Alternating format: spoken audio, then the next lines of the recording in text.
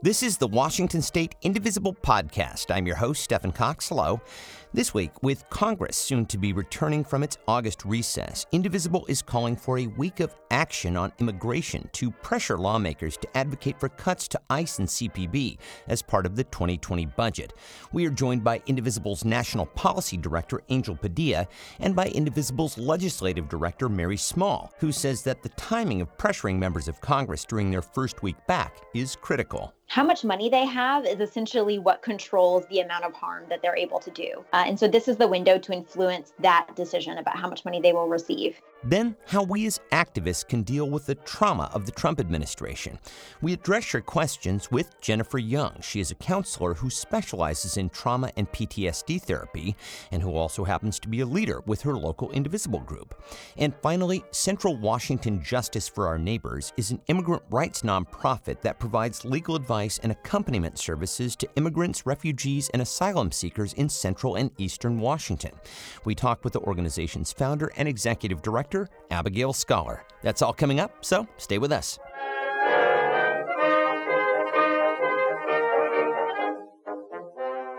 As Congress gets ready to head back into session in September, progressive activists have the opportunity to make their voices heard in a very impactful way on the subject of immigration. Indivisible is an official partner of the Defund Hate Coalition, a group of immigration advocacy and civil rights groups that are calling for a week of action from September 9th through the 13th to pressure members of Congress to, among other things, substantially draw down the budget for ICE and CBP. To learn more about this, we are joined by our friend Angel Padilla. He is National Policy Director for Indivisible. Hello, Angel. Hey, how you doing? Good. And we are also joined by Mary Small. She is Indivisible's Legislative Director. Welcome, Mary. Thanks so much for having me. So, it goes without saying that there is just so much to resist with the Trump administration. So, Angel, why has Indivisible chosen to focus on immigration as a key legislative issue? Yeah, that's a great question. So this has been one of our priority issues from day one. And I think there are three main reasons why we've been focusing on this. The first one is just that this is we have a moral obligation to prioritize immigration. What we saw from day one under Trump was an attack on immigrant families and communities, not just the stuff that we saw at the border last year with family separations, but the fact that families are being separated across the country every single day. This is the ICE raids that we've seen. This is things like the Muslim ban. This is like the enforcement priorities that we've seen where everyone in this country is basically a target. Every immigrant is a target under Trump. And so there was a moral obligation to prioritize this issue. On top of that, there's a sort of political need to work on this issue. Trump made his 2016 campaign all about immigration. He tried to make 2018 all about immigration. And what we're seeing now is an even more aggressive approach here. He thinks that immigration is going to be what gives him another term. Right. Anti-immigrant approach, he thinks, is his ticket to a second term. So we have to respond. If we don't respond, then we are in a weaker position going into 2020. And then there's a third category here, which is democracy. What we have seen is Trump eroding democratic institutions across the board.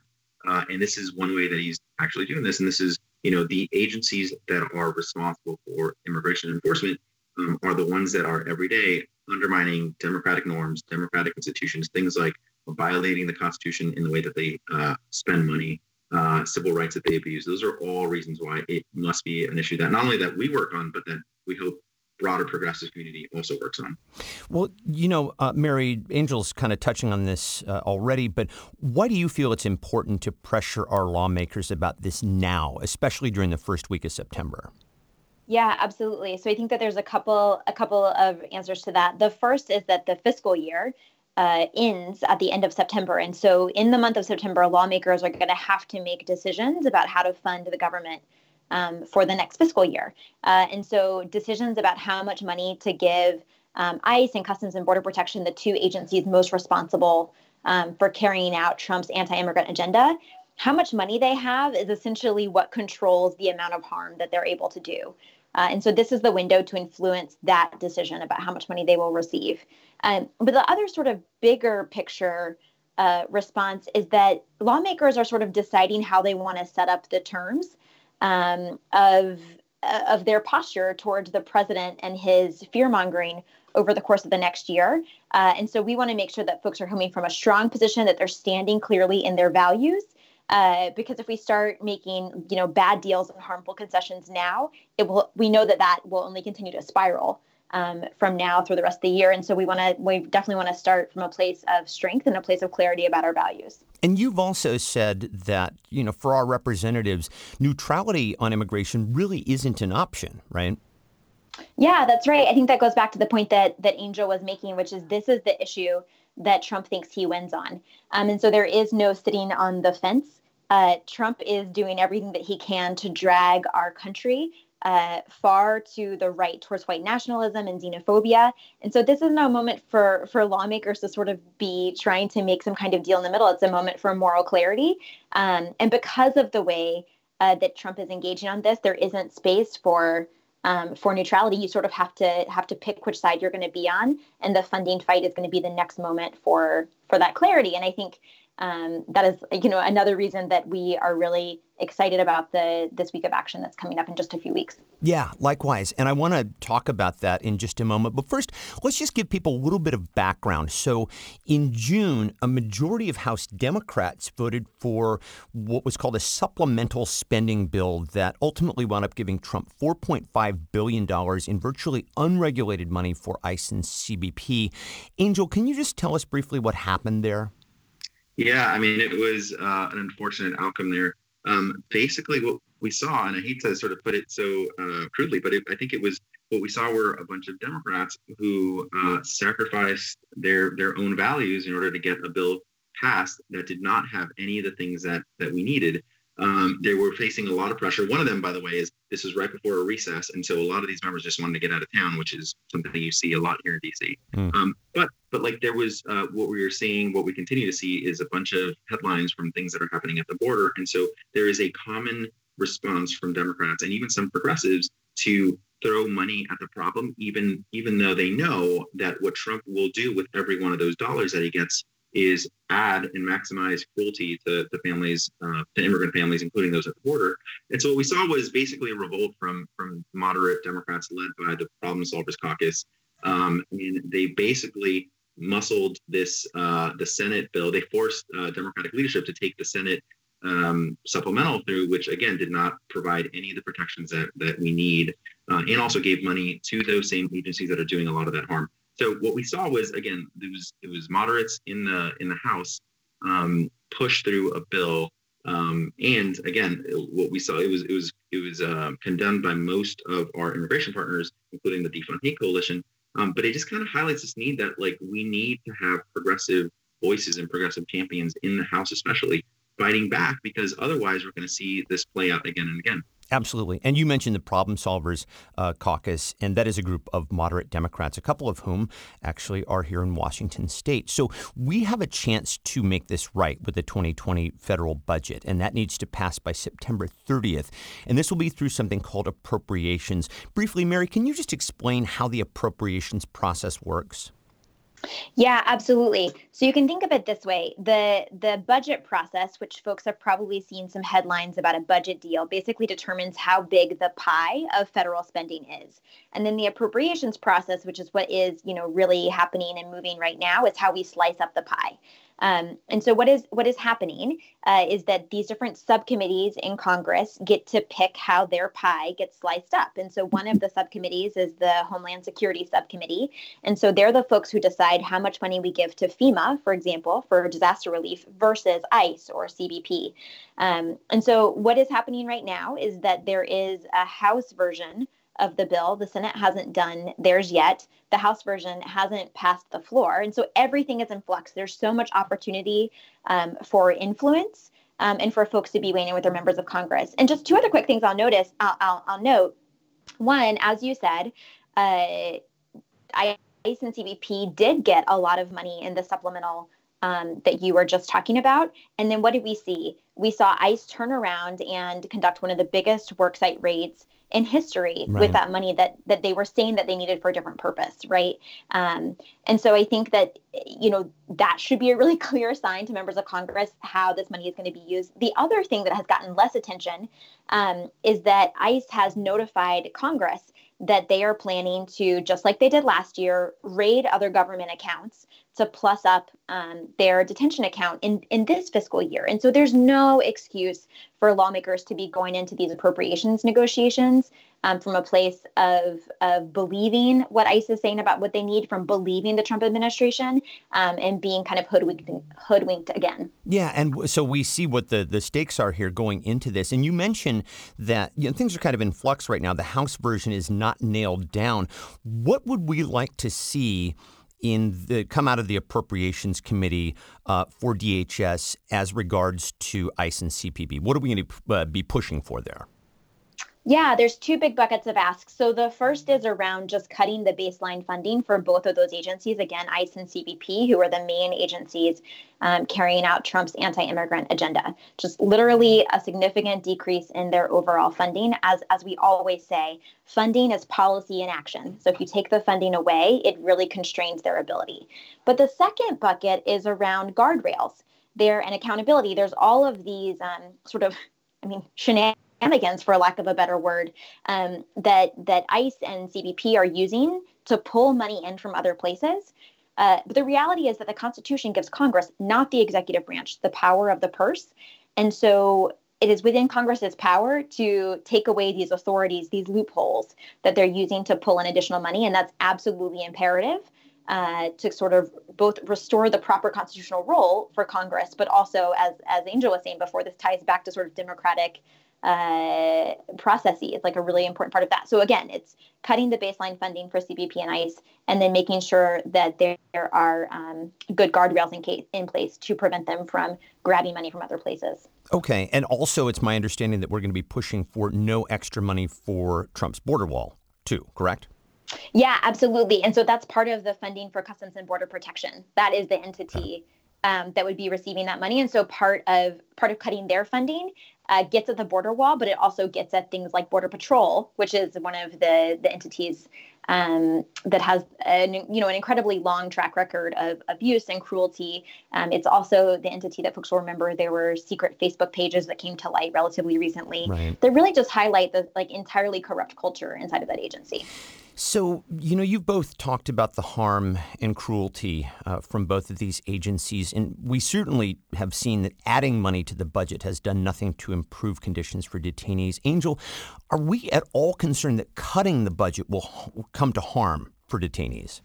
Yeah, I think that's a really important question, and I think folks need to really understand that is a false choice that both Republicans and some Democrats like to present to people, that if we don't give these agencies more money, then people are going to be worse off.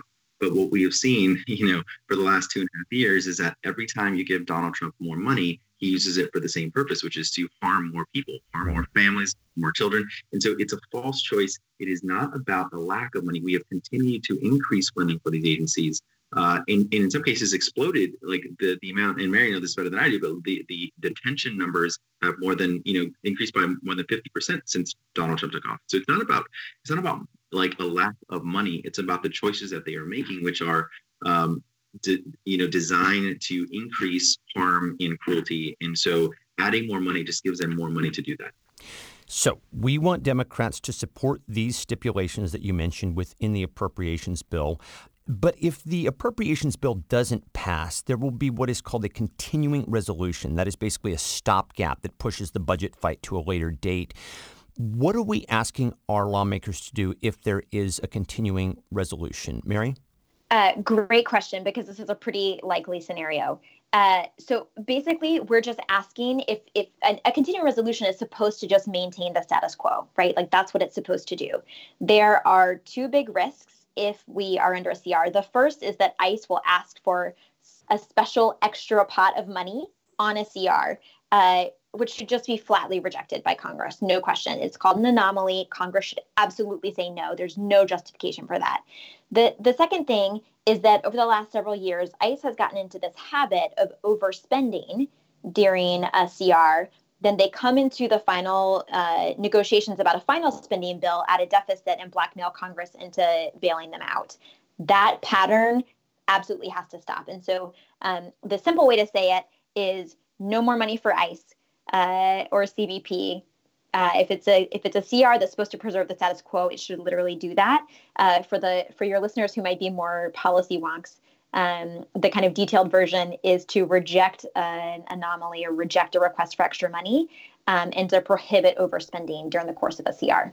Yeah, and this gets into the question of leverage and how much leverage the Democrats ultimately have going into this process. And this brings up kind of a tough question because when CRs don't pass, the government can shut down. Angel, do we want our lawmakers here to hold the line on these provisions, even if it means a shutdown?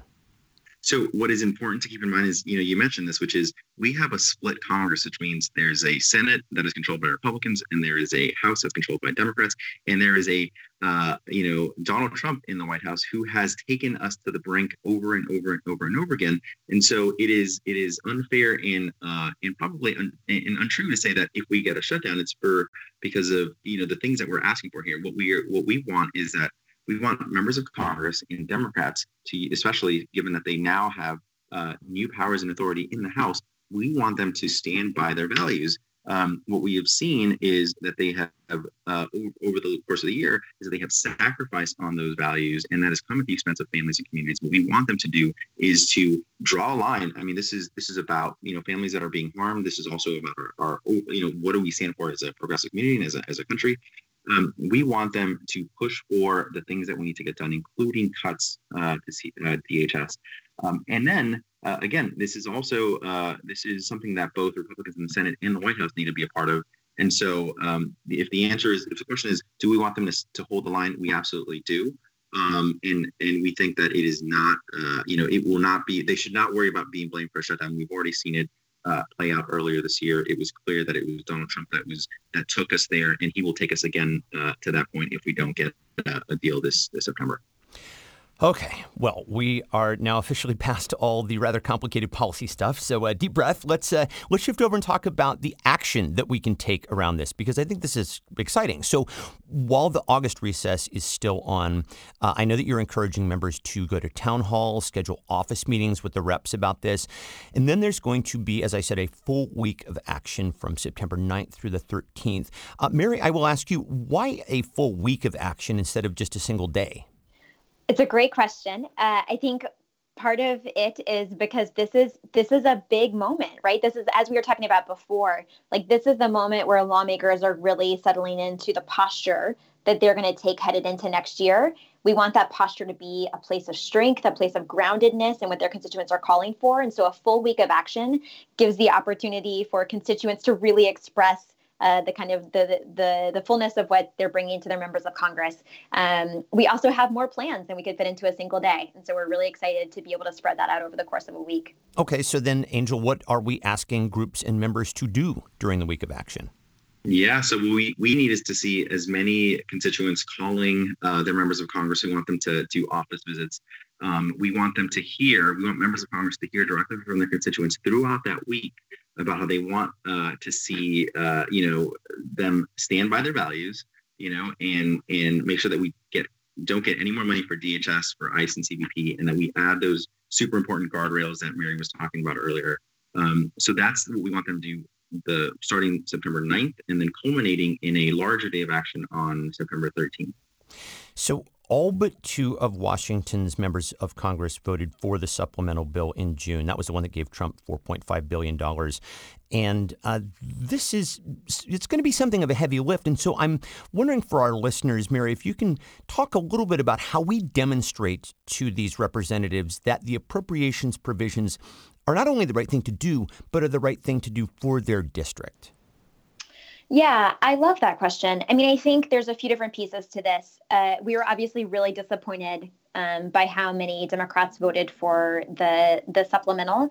I think the good news is that there's been fresh evidence since that vote of why these agencies do not deserve any additional money and in fact deserve cuts in funding. It's the workplace raids that have happened since then. It's the kind of deepening cruelty of what is happening at the border. It's the Trump administration's announcements about a racialized wealth test for legal immigrations. All of these pieces packaged together that we hope will be helpful to members of Congress in making the right decision this time. I also think that folks are better prepared to answer questions about the treatment of people who are, adults as well as children who are being detained, and better able to stand in a value that both says people always deserve to be treated humanely and with respect, and giving more money to these agencies, as Angel said, is a false choice. These folks should not be locked up in the first place. And I'm glad that constituents are going to have the chance to be able to raise that. But the other thing that I'll add, which zooms us out into an even bigger picture, is that, you hear people say budgets are moral documents, and it's kind of a cliche, but it's so true. And so in the appropriations process, we're making, in some ways, smaller decisions about how to slice up the pie, as I said, but constituents have to remind their representatives that we're also making big picture decisions. Every dollar that's going to CBP or to ICE is a dollar that should be going to healthcare or housing or green infrastructure, right? All of these things that actually help whole communities thrive together. And so I think that whether you're talking about the harms that are caused by these agencies or the benefits to communities that could be amplified if these dollars were spent in different ways, both of those are reasons why this is the right decision for constituents, for communities, and for these representatives to make in September. Yeah, I love what you say. Budgets are moral documents, and money being spent by our government really does make a statement about who we are and who we want to be as a country. As I mentioned, we especially want to put pressure on members of Congress who voted in favor of the supplemental immigration spending bill. And so I will have a link for listeners at indivisiblepodcast.org so you can find out how your member of Congress voted on that. So, Angel, just in closing, where can people go to learn more about the Week of Action? Yeah, so we indivisible.org /defund8 we'll have all the information that folks need about what we're doing, what the asks are, and then also we'll have the distributed events on our map so people can see if there's anything locally that they can go to. Excellent. And I will also have that information for listeners at indivisiblepodcast.org. Angel Padilla is National Policy Director for Indivisible, and Mary Small is Indivisible's Legislative Director. Thank you so much to you both. Yeah, thanks for having us. Thanks for having us.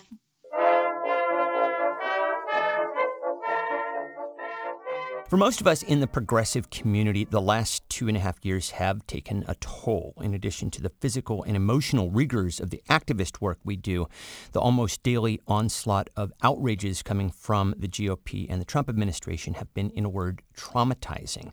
To talk about how to address this, we've invited on Jennifer Young. She is a counselor who specializes in treating trauma and PTSD, and she is also a leader with Indivisible Action Tampa Bay. So, Jennifer Young, it is great to have you here, both as a counselor and as a fellow leader. Welcome to the show. Thanks, Stefan, so much. I'm so glad to be here tonight and hopefully share what I know, and just glad to be a part of doing this as an activist and contributing where I can. Well, look, I have to tell you, when I let people know that a trauma specialist was going to be on the show, my social media inbox just kind of blew up. So we have a ton of listener questions for you. But I want to start by discussing a few things that you laid out at a talk that you gave at Indivisible's Gathering of National Leaders in D.C. First, you introduced people to the idea of cognitive dissonance. So for people who are not familiar, what is cognitive dissonance and how does it pertain to the trauma of our current political situation?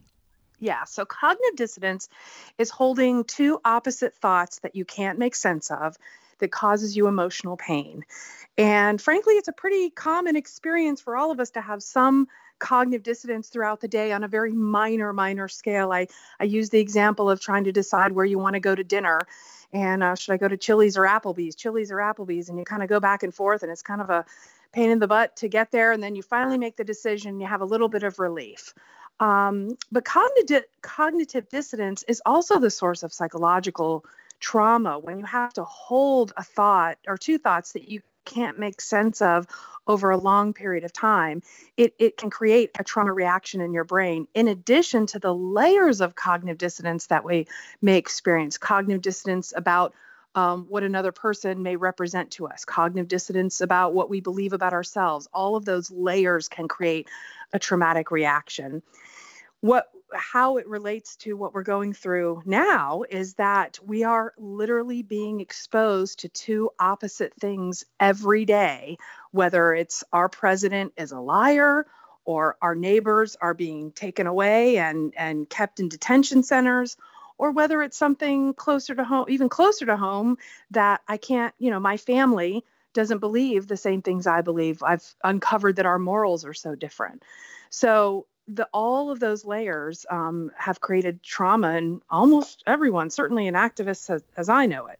Well, you say that one of the things that people can do here is to remind themselves of facts. And you actually say to write out things I know for sure every day. Talk about how that can help. Yeah. So in order to settle cognitive dissonance, we kind of need to know what we need to know. Cognitive dissonance psychologically is like being up on a fence and you can't decide which side is correct and which side you need to be on. So in order to kind of settle yourself and keep yourself off the fence, waking up every day and kind of reminding yourself what you know for sure. This is what I believe. This is who I am. This is how I know. This is what I know is right for me to do each day, can kind of keep us off the fence. In addition, a lot of cognitive dissonance, especially when it's coming from someone who is psychologically manipulative, is based in lies and untruths. So staying in the facts is kind of another way to stay off the fence. You've got to put those facts right there in front of you every day in order to decrease that cognitive dissonance. You know, you've been in practice for over 10 years, and I'm wondering, what are some of the ways that trauma manifests itself, some of the things that we should maybe be aware of, possibly in ourselves? Yeah, so what I'm sure most activists and listeners probably notice is one of the ways we see it as we tend to want to avoid. We tend to want to stay away from things that are upsetting or disturbing to us. We hear that a lot now when people say, I can't take another day of the news. I don't want to see one more thing. As activists, we need to kind of step away from that at some point. But at the same time, it's important to kind of stay abreast of what's going on. So having that avoidance feeling, having that emotional pain when you're exposed to this information is the way it kind of manifests itself. We also see it show up in kind of how you feel when you're triggered by events, when we have a new news story or something happened in the news that reminds us of something that kind of can trigger us and make us set us off a little balance from ourselves. People also may have just some depression and some general anxiety feelings that they maybe even never experienced before, or a reoccurrence of that. If someone has suffered depression or anxiety in the past and going through this can certainly bring that forward. And a lot of activists suffer from, not wanting to participate at times. Like I can't go to another march. I can't go to another rally. I can't pick up the phone and make another phone call. Just kind of not wanting to do the things that you want to do. And then the other thing is the complete sense of anger and horror that we feel, intense anger and horror. So those kinds of feelings is kind of how it manifests itself. We have questions that relate to a lot of what you just said from listeners, but I will just ask you, because you brought up the news and in particular social media and how that can be triggering. We as activists need to know, and actually I'll just speak from personal experience, I need to know what's going on in the news in order to do the work that I do here with the podcast. But I'm wondering how you recommend striking a balance. How much is too much? Yeah, so I think the best way to determine how much is too much is to know your body and know your body's reaction to what you're exposing yourself to. With trauma survivors, when they have to expose themselves to something they know might be triggering, I ask them that before they engage with that, whatever it is, whether in our case it's TV or whatever it is, that they take a few minutes to center themselves, quiet your mind, take a couple breaths, and be as present as you can. And then spend some time doing the activity or the event and paying attention to how you respond and react to it. I also recommend small doses, so 15, 20, 30 minutes, and see how you're feeling. And if you need a break, take a break, stop, take a couple breaths, and get present again and re-engage. So small doses and staying present along the way can really help. I know for myself, there was a time where the only thing I could expose myself to was 1 hour Rachel Maddow every day for a month, or you know what I mean? I had to avoid everything else. I just chose one show that I trusted, watched it, got through it, and moved on. And so making some decisions about how long you're exposed to something and how you're feeling as you enter into that exposure can be really, really helpful. Yes, Rachel Maddow is a very reassuring presence. She is. And I have noticed that I have had to really scale back my exposure to Twitter. Twitter is really not the it's not the best showing of humanity happening on that feed there. So let's get into some listener questions. So the first is about somebody who doesn't feel entitled to their trauma. So we see trauma inflicted on people. We see children ripped from their families and put in cages. We see families being torn apart by ICE. We see people being targeted and killed by white supremacists. And some people may feel that because the trauma isn't happening directly to them and it's not on the same scale, that they're not entitled to their feelings of trauma. I think there's also some grappling with white privilege here. How would you address that? Yeah. So first of all, it's a really great question and something really, really important to address. Everybody's feelings are valid, even the feeling not entitled.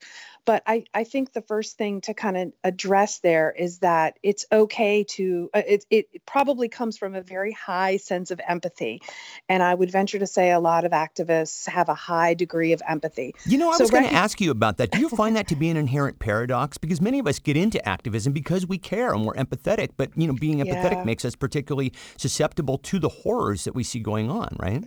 Yes, all of what you said is exactly true. I have zero research on how high empathy is among activists, but I will say I personally see activists that are impacted more than others, and we do know that empathy is on a scale. So if, there are people that suffer emotionally more than others because they have higher empathy. So kind of being aware again of your degree of empathy is an important thing for you to manage. And as a result, it means you may have to pull back from your exposure or your activism if you're not able to manage yourself in that space. So circling back around to the kind of white privilege aspect of this, I do think it's important to acknowledge that those of us who are white are, I don't want to say most, but a lot of us are newer to this fight. Yeah. We put on those pink hats a couple of years ago, and now we're all in. When really people of color, the Black community, they've been suffering with these kinds of horrors, the Latina community for horrors for hundreds of years. And so we need to absolutely acknowledge that issue. And, one of my little soapbox things is we need to fall behind in the sense of allowing the Black community, Latina community, the Asian community to kind of lead a little bit on some of this stuff. And I think that's one of the ways we can check ourselves, manage ourselves, and make sure we're making the right choices for humanity on the whole. At the Indivisible Conference, they talked about inclusive democracy as the goal. Yeah. And I think that's, our focus needs to be that we need to move forward in that direction. So turning your sense of the bad feeling you may have about being entitled to your trauma to a focus on humanity and what do we need to do to push humanity forward in a way we've never been able to do before, I think is really important. If we don't pay attention to the children in cages and we don't get, a sense of traumatic response to that kind of stuff, then we're not feeling the right, I don't want to say feeling the right feelings, but we're not doing the right thing anyway. So It's okay to feel bad and feel traumatized about those things. But we need to remember that we're a little later to the fight, and we need to follow the leaders of color. Absolutely agreed. And sort of related to that, Alex Baxter Johnson asks if shared communal trauma is, I guess, a mitigating factor. In other words, is it easier if we sort of share the burden of our trauma collectively? Absolutely. So I kind of put that in the category of validation, which is a huge component for recovery from psychological abuse. We need to be validated by others. Our process of settling our own mind comes from when we reflect our thoughts off to other people and they reflect back to us. So that process of validation comes from that community that we share. So it is absolutely crucial that we kind of go through this together collectively. I spoke with a a reporter the other day from Bustle was writing an article about the funeral that was held in Greenland for an iceberg, and wanted to know what funerals do for climate change, and in that context. And our rituals are really important for us as communities to kind of have some understanding and some empathy for each other. So being a collective as we go through this horrible time is really important for our well-being. Yeah, there is a real power, I think, in sharing the grief. I certainly can relate to that. I mean, every time I go to a protest, you sort of feel your feelings validated, and you feel sort of lifted up by the experience. You touched on this a little bit earlier. Mandy Bryant Mason asks, what do you advise around friendships and relationships that have strained during this time? And you talked about this when I saw you speak in D.C., and you said something that I have never heard a therapist say about this. So what's your advice here? Well, I kind of have a real strong feeling about this. It comes from my work in intimate partner violence and psychological abuse, that I feel very strongly that it is absolutely important to end relationships or change your exposure to relationships when you are being harmed in a relationship. And unfortunately, what's been uncovered, or fortunately or unfortunately, however you feel about it, what's been uncovered is that people close to us don't have our same morals and values. And I think it's really important to, especially during this time, to stand with and next to people that share our morals and values. We have to stand together during this really, really terrible time. I think, it's hard to make those decisions about who to interact with and who not to interact with. But we have to protect ourselves. If we don't take care of ourselves and protect ourselves, we're not going to make it through. The other little tweak to this is a little bit of a pet peeve from me as well, is the label of mother and father and sister and brother and best friend comes second to someone else's humanity. And society has really lifted up these labels of what mom and dad and sister and brother mean, and forced us to use that to override someone's humanity or lack of humanity. And that has put all of us in very dangerous situations throughout our lives, and certainly is perpetuated during this time of psychological manipulation. So I feel very strongly in people using what I call healthy avoidance to manage relationships. It is absolutely okay to unfriend people on Facebook. Unfollow, unfriend, block, do whatever you got to do. It is absolutely the right thing to do. I always say too, we need all activists to be in their best and right mind. And if that means you have to change the nature of a relationship with a loved one, then that's what I would like for you to do, because we need you to be in this fight. Absolutely. I love that. I love everything you just said. So you were talking about resistors fatigue. Paula Harper Christensen wanted to hear you address that. And I've also heard from people talking about it taking a physical toll, everything from exhaustion to weight loss to hair loss. What do you recommend for self-care? Yeah, so it is real. People are having real stress reactions to this time, and all of those things, even the physical stuff you mentioned, is all part of what someone experiences when they're going through a traumatic situation, or certainly after.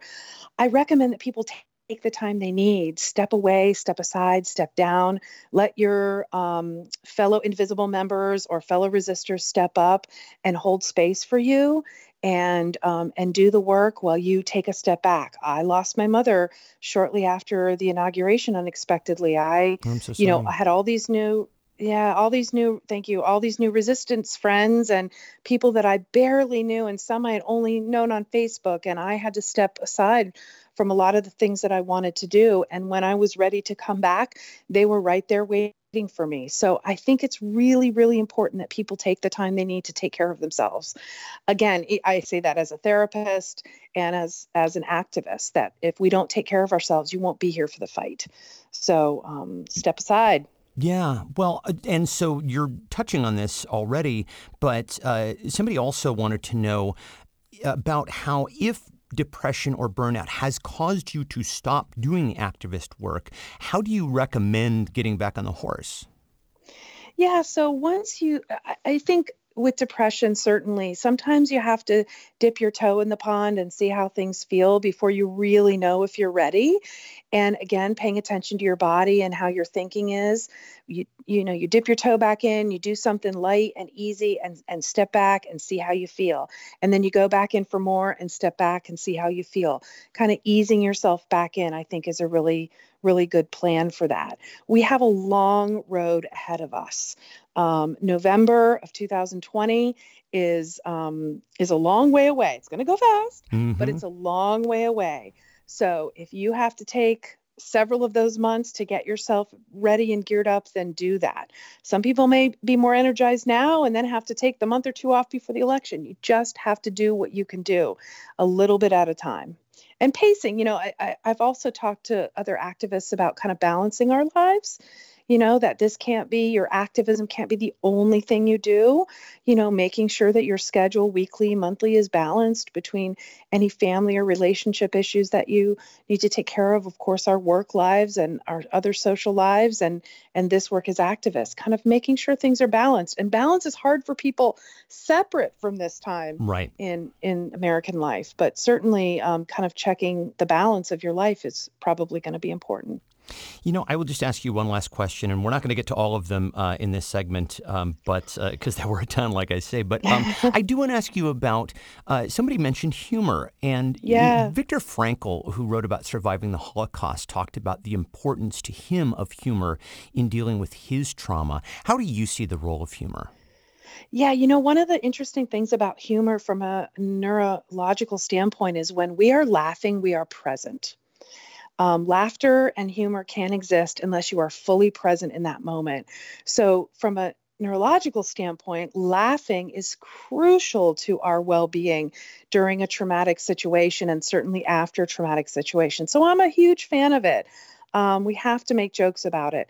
I think we have to be really, really sensitive to the impact of the humor that we choose to participate in and not just our intention. So it's kind of important to be mindful of how your humor might be received by another person. But nonetheless, for our well-being, we must laugh. It's one of the things I love about the Indivisible organization and the kind of crazy, funny things that we're empowered to do in this movement, in this part of the movement, is just get out there and do the things that make us feel good and make us laugh, and where we can have a good time together in and amongst all of this horror. I feel it's really important. When we are laughing, we are present. I'm going to put that on a bumper sticker. I love that. Yeah, that's absolutely. Awesome. Yeah, so listen, Jennifer, as I said, we didn't get to everything, so I would love to have you back. Great. I'm happy to do it. Jennifer Young is a counselor specializing in trauma and PTSD, and she is also a leader with Indivisible Action Tampa Bay. Jennifer, thank you so much. Thank you. As part of our ongoing coverage of the immigration crisis in America, we are going to take a look now at Central and Eastern Washington. My guest, Abigail Scholar, is the founder and executive director of Central Washington Justice for Our Neighbors, a nonprofit that advocates for pro-immigrant policy change in immigration laws. They also offer legal services to immigrants, refugees, and asylum seekers, and they provide accompaniment services. Abigail Scholar, it's so good to talk to you. Welcome. Thank you. Thanks for inviting me to be on the show. I'm excited. Good. Well, I'm excited to talk with you. So your organization is based in Ellensburg, but you cover all areas around Eastern and Southern Washington. You yourself, I believe, are based in Walla Walla. So talk a little bit about some of the challenges and threats to immigrants specific to those areas. I would say that the primary challenges that our immigrant communities face in Central and Eastern Washington have been really long-standing problems that involve there being a real desert out here in terms of legal services, low bono and pro bono legal services available to them. And, a lot of what they face is a systemic problem that comes out of rural and small town misunderstandings of what immigrant communities mean and migrant communities. Explain what you mean by that. So I think that there's really a misunderstanding about how much migrants and immigrants put into our economy in Central and Eastern Washington. Right. A lot of our areas are agricultural. And so the employees, the labor that people rely on tend to be primarily migrant labor. And it's interesting that when people hit the ballot boxes, they seem to forget that the people that are helping them with their land, with their produce, are the same people that they're basically voting against. But there's also a lot of problems in terms of the relationship between local law enforcement and our communities. So people live in hiding here, or have done for as far back as I can remember, and as far back as I'm told other people can remember.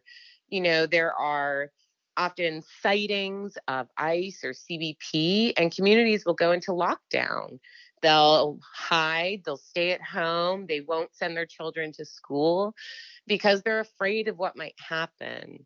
Because for those communities, any interaction with law enforcement and the criminal justice system can often lead to potential detentions or deportations for varied status community members. And I know that Keep Washington Working, the legislation that passed earlier this year, was meant to shield immigrants from that kind of harassment, specifically in coordination with state and local law enforcement, coordinating with ICE and CPB. Is it being enforced in eastern and southern Washington? Is it sporadic in its enforcement? I would argue that it's sporadic, and the problem is sort of twofold. One is that a lot of law enforcement are still waiting for the model protocol that needs to come out of the state attorney general's office, which they can then implement or decide not to implement and then propose their own policy to be approved by the state AG's office. So there's that loophole, which sort of expands the time frame. And then you also have a lot of local law enforcement saying publicly that they're not going to uphold Keep Washington Working. So in terms of enforcement, we face as advocates and as grassroots organizers or nonprofit organizers, we're really faced with the challenge of being responsible for holding local law enforcement accountable. And so enforcement at this point is, it's a little up in the air. So when we see infractions, when we hear about people's rights being violated by certain locations, certain sheriffs or deputies, it really falls on our shoulders to call these offices, hold them accountable, remind them what the law is. And that's sort of part of the process, at least for now. Well, can you give an example of a time that you have done that and what the response has been? I would say about 3 to 4 weeks ago, there was a community member who, they had an interaction with a client or customer of their business. So this community member was actually a victim of a crime. The sheriff came with the perpetrator. They resolved the issue. And then a week later, another deputy came back to this person's business that they own, and they started questioning this person about their immigration status and asking for identification. So under Keep Washington Working, they're not allowed to do that. So not only had they violated it right then and there, but they also had brought plainclothes ICE officials with them. So the minute this person showed identification that wasn't from the United States, ICE then stepped in and detained him.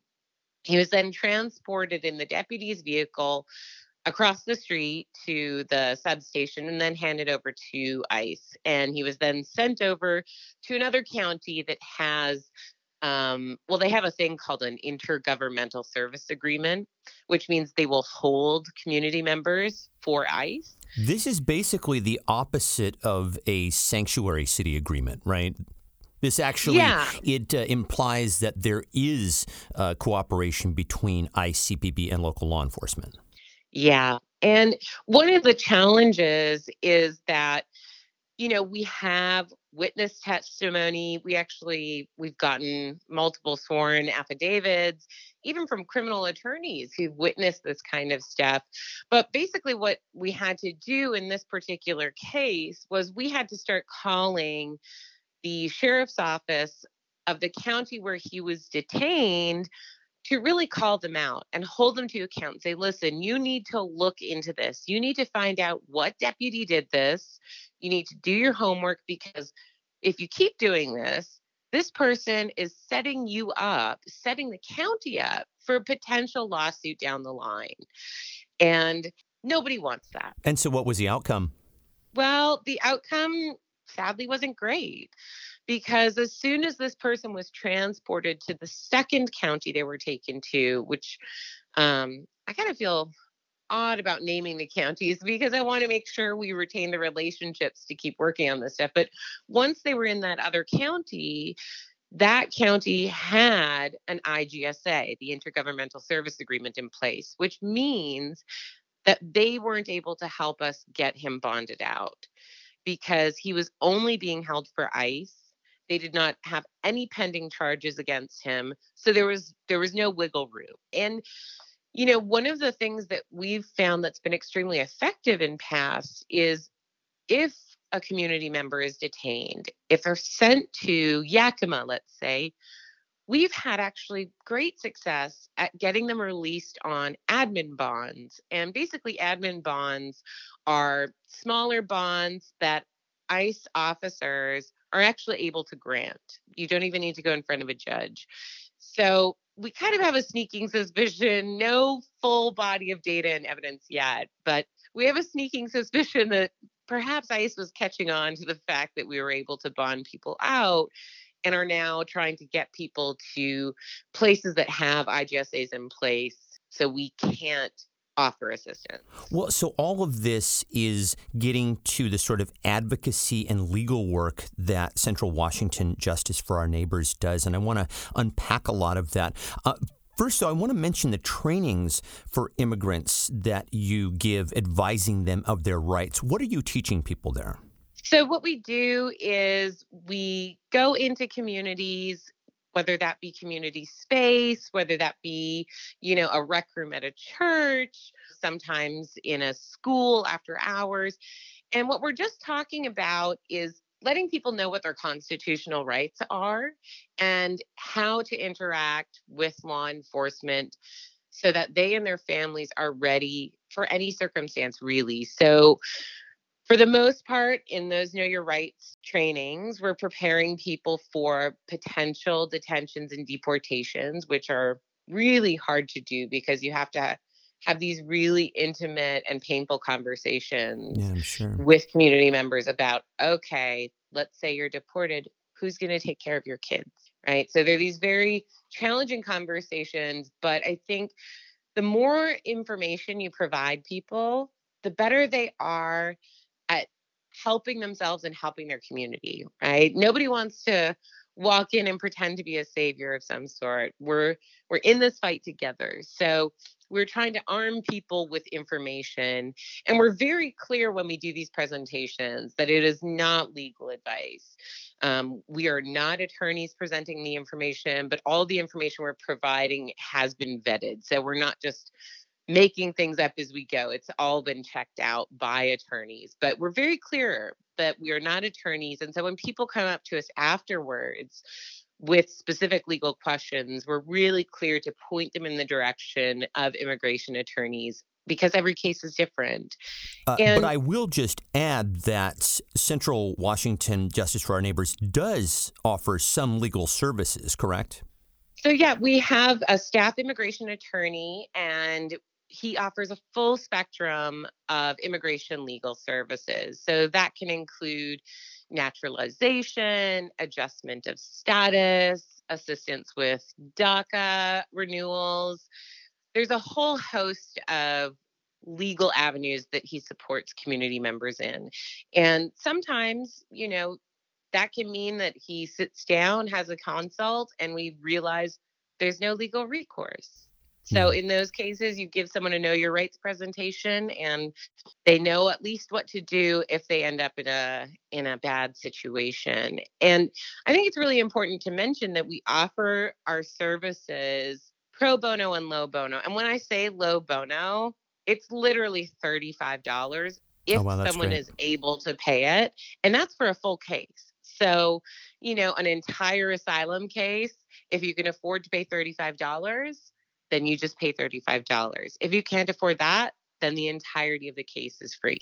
Well, that's extraordinary. And you also offer what's called accompaniment services, which are done exclusively by volunteers. Tell us what accompaniment services entail. Of course. So the accompaniment services, we work in collaboration with a lot of other organizations because accompaniment happens all over Central and Eastern Washington. So if somebody needs to, let's say, go to court in Moses Lake because they want to file for an order of protection, what we do is we organize a small group of community members who have status to go with that person. When you say have status, what do you mean?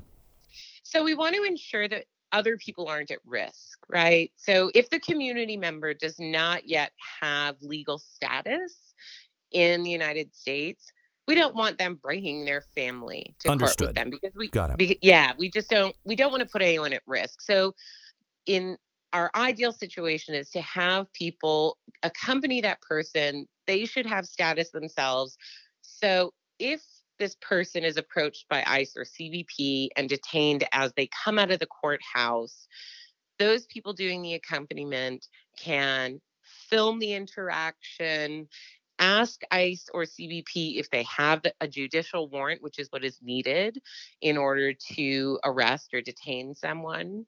But these accompaniment services are really to give people a breath, to allow community members to try to go about the business they need to do and to engage with our justice system with a little less fear. Yeah. We can't guarantee that we can prevent something because we obviously are not going to interfere with the work of a federal agent.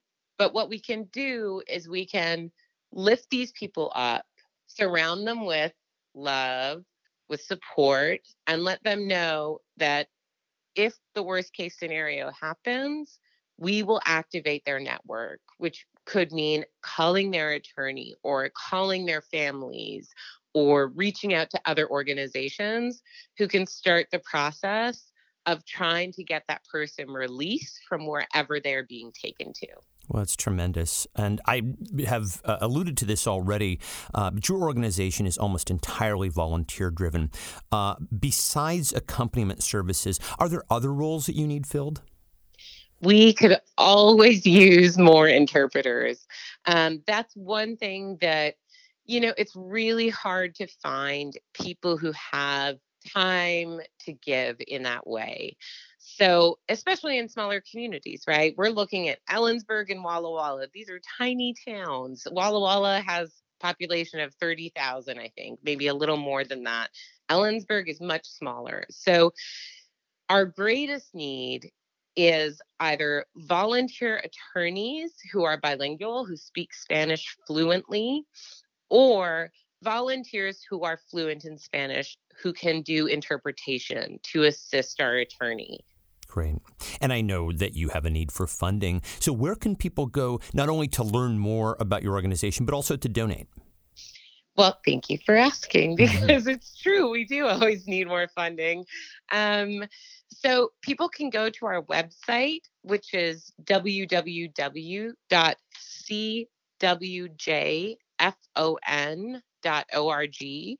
And there's a donate button on I believe it's the upper left-hand corner, or they can go to our Facebook page and donate there as well. Great. Abigail Scholar is the founder and executive director of Central Washington Justice for Our Neighbors. Abigail, thank you for joining us, and especially thank you for all the work that you do. Thank you. I really appreciate you having me on.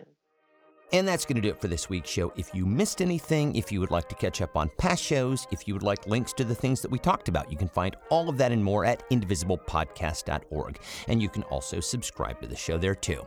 If you would like to get in touch, I would love it. The email for the show is indivisiblepodcast@gmail.com, and the Twitter handle is @indivisiblepod. The Washington State Indivisible Podcast is a production of Get Creative, Inc. Our associate producer is Charlotte Gittleman. Thank you again to my guests, Angel Padilla, Mary Small, Jennifer Young, and Abigail Scholar. Special thanks to Kat Pipkin and Lori Caldwell. And as always, my thanks to you guys for listening. We'll talk to you next time. Bye.